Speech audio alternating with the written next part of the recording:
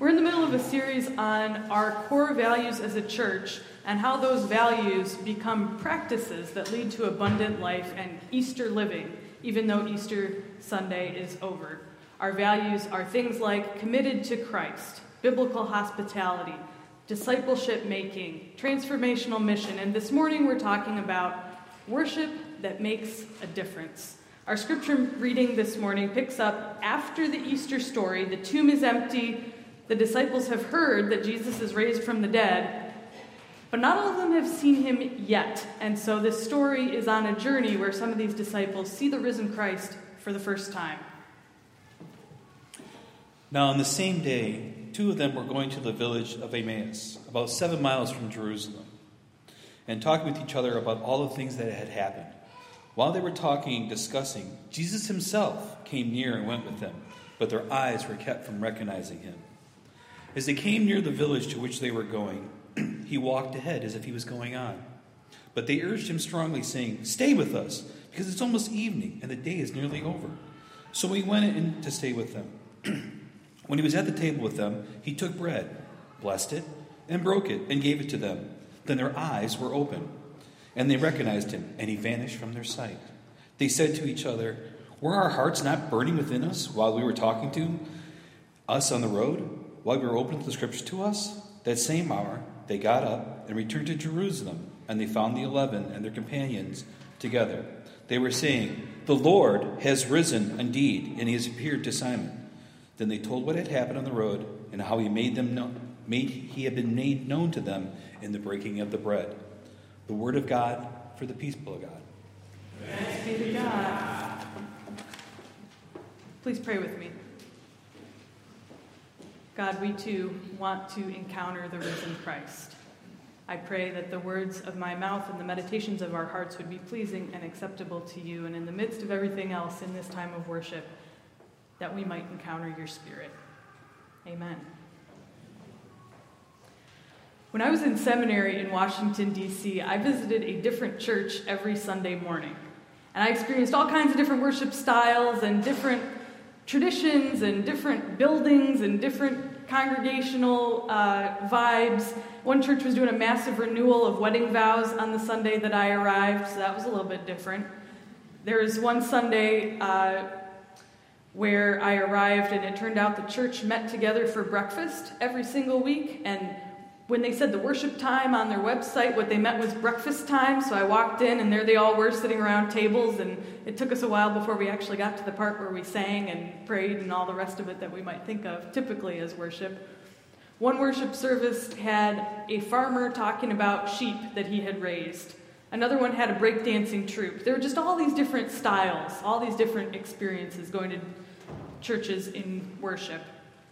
But the most memorable worship services for me were not necessarily the services with the flashiest technology or even the best coffee or cookies, although that is important.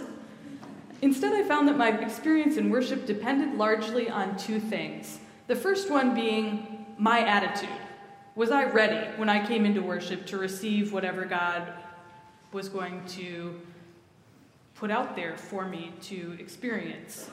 Was I personally prepared to encounter the Holy Spirit wherever I went?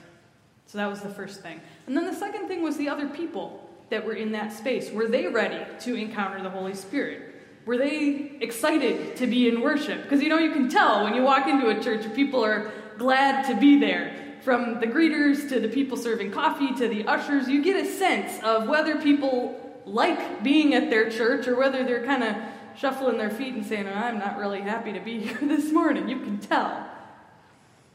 You can tell if people find joy in their work, if they find joy in their church community. And I'm not talking about sometimes we fall prey to the fakey, over-enthusiastic greetings at church. You don't have to be wild and out there to be excited and have a spirit of joy. You can be just quietly in your pew, preparing yourself for worship, getting ready to encounter God. There's no one single way to go about it, to be joyful. I remember one woman who had a conversation with me when I was visiting a church, and she was in the pew in front of me, and she turned around and she invited me to a Bible study. She pointed at her bulletin and said, "Hey, I think you'd be a good good fit for this Bible study. It meets on Thursdays or whenever it met. And she said, I think you should come. And I remember that invitation in particular because it was so authentic. And this woman clearly loved her church. And there wasn't anything desperate about her invitation. There wasn't anything coercive. It was just an invitation to stick around. Because she clearly loved her church and thought, I might too. That was years ago, but I still remember that woman and that interaction with her. So when I enter a worship service ready to encounter God, and other people there were also ready to encounter God, something powerful happened in those worship moments. I received renewal. I received a reminder about why I was doing what I was doing. I got energy. I felt the Holy Spirit. I think probably it's the same for each one of us. When we have that Spirit and we're ready to encounter God, and the people around us are ready to encounter God, something happens. Something happens. Now, God is constant, so there's never a question of whether or not God is going to show up to our worship services. Even if I showed up on any given Sunday and I didn't know the songs, God was still there. If I showed up and the church happened to be talking about money that Sunday, God was still there. God is constant. And so it was just a question for me of whether I was in that headspace or that heart space to meet God's Spirit. You know, you can tell when people love their church because they hang around for a while after worship. They stay and they drink coffee, or they eat a cookie, or they're just chatting with their friends. It's a countercultural thing to linger like that.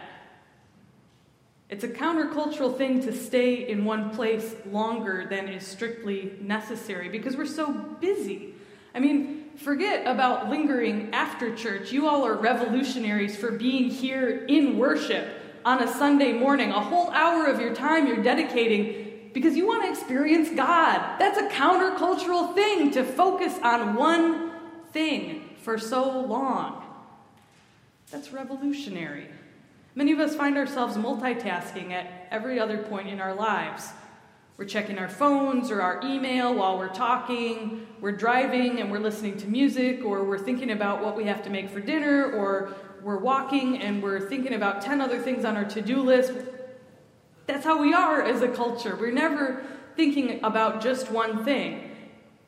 And we're busy and we're individualistic. We're thinking about our next task, our next item to do. And so when we finish something that we have to accomplish, it's on to the next thing so often. And yet, there's something holy in intentionally pausing together. There's something sacred about lingering over a cup of coffee or a cup of tea. About sitting in one spot like you all are this morning for an hour or so, seeking to encounter God, surrounded by people with the same goal, trusting that God is going to show up in this place. Sometimes pausing in this way allows us to see God in a new way.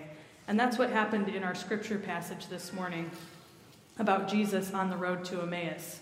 So after the resurrection, two of Jesus' disciples are walking to this small town called Emmaus. It's not a fancy or well-known town. It's just the place that they happen to be walking to, immortalized in this scripture passage, Emmaus. And a stranger approaches them and starts to walk with them. And as readers, we know it's Jesus, but they don't know it's Jesus. And Cleopas and the other disciples start talking about Jesus and all these things that had happened. And they're really animated as they go about it. And they're telling the story, and Jesus says, "Hey, what are you talking about so intensely over there?" Jesus says to them. And Cleopas says, "Well, haven't you heard what's happened?" And Jesus, in classic rabbinical fashion, asks this really simple question, "Well, what happened?" And Cleopas proceeds to tell him the entire story. Cleopas says, "Well, you know what? He was a man of God, he was a prophet, Jesus taught us, and he did all these amazing things, and then he suffered, and he died. And then people went to the tomb, and they say it's empty, but they didn't find Jesus." And then Jesus says back, "Well, haven't you read the scriptures? Don't you know that this is how it had to be?" And then Jesus starts at the beginning, and he takes them through the entire Bible and gives them all the references about himself in the scriptures, from the book of Moses to the prophets. He teaches them all a lesson. And you would think that the disciples at this point would start to understand that they're walking with Jesus Christ himself, you and I might assume that they would get it, since Jesus is teaching about himself. But no, these disciples have no clue. And this rabbi, this Jesus, he's got this extensive knowledge of Scripture. Even if they didn't know that it was Jesus himself, you would think they might pause for a moment and say, this man knows a lot. It's kind of surprising that we've not met him before. How do we not know a rabbi of this caliber? But nothing like that is recorded in the Scripture. Now, after the fact, when the disciples are talking to one another and they reflect back on this walk with Jesus, they say, well, weren't our hearts burning within us the entire time? But it took them a while to understand what that feeling meant. That their hearts burning within them meant they were in the presence of the risen Christ. It's only when they invite Jesus to stay that they truly recognize who he is. They finally pause for a moment to rest at the end of their journey when they reach Emmaus. And that's the catalyst. That's the moment. They pause. And they say, hey, Jesus, stay with us. And that's when Jesus takes the bread and he blesses it and he breaks it. When they pause, that's when they're fed. When they pause, that's when they recognize God in their midst. That's when they're launched out to tell the story and to run back to Jerusalem and say, hey, guess what we've experienced, you guys? This is amazing. It's almost like they're lingering over their coffee after a worship service, and that's when the epiphany strikes them. They thought it would happen in worship, but no, it's over after the journey is done. When they're drinking that coffee, that's when the revelation strikes. Now, clearly it's a little bit different than that because they're with Jesus himself. But sometimes it takes us a moment to get it, does it not? Sometimes it takes us a moment. 2,000 years after the setting of this scripture passage, Christians continue to gather regularly for worship. And there's a variety of things that happen in every worship service. We sing songs, we give God praise, we ask for forgiveness, we share our blessings, we share our burdens, we check in with one another, we find the courage to put one foot in front of the other sometimes. But perhaps first and foremost, we gather for worship to pause collectively from all of the hectic things that are going on in the rest of our lives, with the hope and expectation that, like those early disciples, we will encounter the risen Christ. We will encounter God's presence and power. Now, when the disciples reached Emmaus, Jesus acted like he was going to go on ahead, and it was on them to say, no, don't leave us, stay. Stay with us. Stay here. And Jesus stayed with them. Sometimes when words fail and there's nothing more to be done, what we have to offer is simply our presence. We may not be able to do anything, but we can stay. Because remaining with one another is, in fact, a sacred thing. I remember when I went for my commissioning interview with the Board of Ordained Ministry. I was just beginning as a pastor back in 2011, and my clergy mentor offered to come with me to sit outside while I went in and did my interview up in Port Huron. And initially I thought, I don't know if I really need her to do that. You know, I feel prepared. I feel like I've studied enough. I don't know. But then I thought, well, why not? Why not? And so I went in to do my interviews, and she sat in the waiting area. And at that time, it was a series of interviews with different people, and so you'd have time in between where you'd come out and you'd just linger in the waiting area while you were waiting for the next thing. And so each time I came out from an interview, there she was, and she was just sitting there, staying, remaining, to be a source of comfort and courage. And there was nothing she could do. By the time I had answered all the questions, there was no more wisdom she could provide. She couldn't intervene in any way, but she was just there with me. And it was comforting. There are at least 5 different words in Greek that can be translated as stay in English. There's 10 more in Hebrew. I'm not going to list them all for you this morning, but the particular Greek word that's used in the story of the walk to Emmaus can be translated as to remain or to abide. It can mean to dwell or to live or to continue over time. To pause, to tarry, which honestly, when's the last time you used the word tarry, other than singing a hymn probably? The word can also simply mean to continue. So the disciples are saying, remain with us, Jesus. Stay with us. Continue with us. It suggests a fixed state, an intentional, steadfast, continuous state of pausing. So I got to tell you, it's Mother's Day. I got to tell a small shout out to my mom. She's sitting in worship here this morning. My mom is a master of this kind of staying in one place. If somebody that she knows is in the hospital, she will pack up all her stuff and she will camp out in their hospital room. And she's done this a dozen times for my grandparents when any of the four of them had a health crisis. She did the same thing when my dad had his hip replaced. She always has her notebook and her pen and she's ready to write down things. But you all know, if you've ever sat with somebody who's in the hospital, there's very little that you can actually do for them. You can show up at 6 o'clock in the morning hoping to catch the doctors, and you can be there and you can ask questions, but ultimately there's very little that you can do when you're sitting alongside somebody who's in the hospital.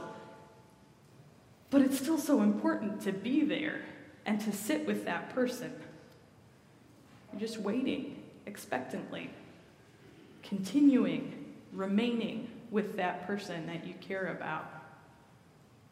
In the Gospel of John, Jesus says, "Abide in me, and I will abide in you." A branch can't produce fruit by itself, but must remain in the vine. Likewise, you can't produce fruit unless you abide in me. Other translations say it this way: remain in me, and I will remain in you. Dwell in me, and I will dwell in you. Or simply, looking at our scripture from Emmaus, just stay. Continue. Pause with me. In Greek, this is the same verb that gets used in the Emmaus passage that leads Christ to reveal his identity to the disciples. Stay. The world has so many demands on our time. We're inundated with reasons not to gather together in worship. I mean, there's sporting events, there's health issues, there's things to do, there's people to see, there's brunch to be eaten. I mean, there's so many reasons that you might have not to come to a worship service. And yet, over and over again, we find reminders in Scripture of how important it is to step away from the world for a moment, to abide with God collectively. There is something sacred and powerful in pausing together to reflect and pray and sing. And we encounter God through these holy encounters that we have with one another on Sunday mornings. On the road to Emmaus, the disciples told the story. They told the story to Jesus himself. But it's only after they invited him to stay with them, only after they paused and the journey was over, that they truly got it, that their eyes were open, that they could recognize that Jesus was with them the entire time. And it can take us a while to get it too. That's why we gather every single week, to worship God. We're staying with one another. We're remaining with God.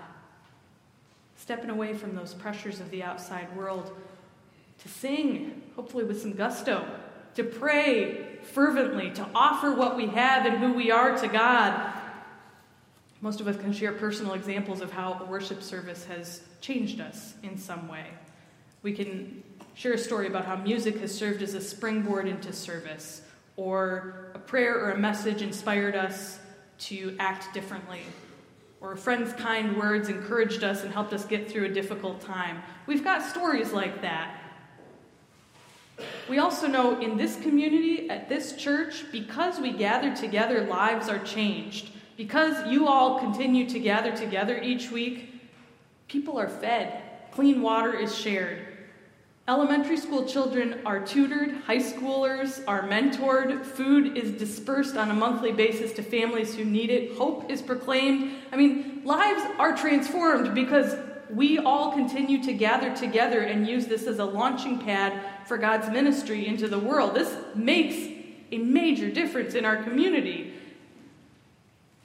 And yet, at the core of it all, we come together because we want to encounter God's power and God's love and God's grace.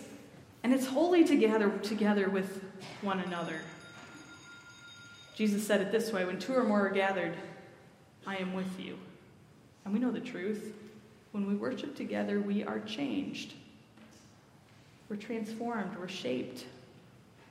Now, it might not happen all at once. So if you walk out of this worship service today and you say, oh man, I was not changed dramatically, well, it might not happen in a single Sunday. So I would encourage you to come back again next week. It might take a little while for God to work on us. But over the course of time, week after week, as we come into this place, as we see these people, as we worship God together,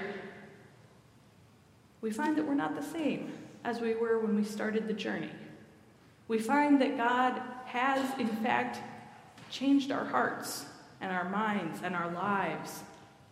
Eventually, God will be revealed to each one of us in new and powerful ways. And we may look back on our journey after the fact, and we may say, God was with me the whole time. Like those disciples on the road to Emmaus, they say, our hearts were burning within us. We just didn't know that it was Jesus.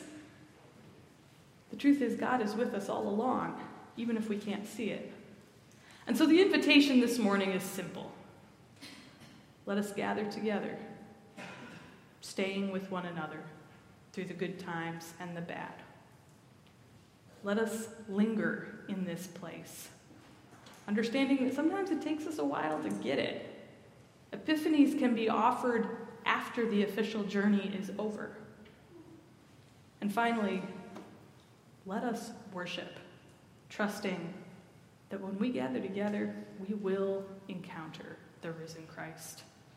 May it be so for us. Amen.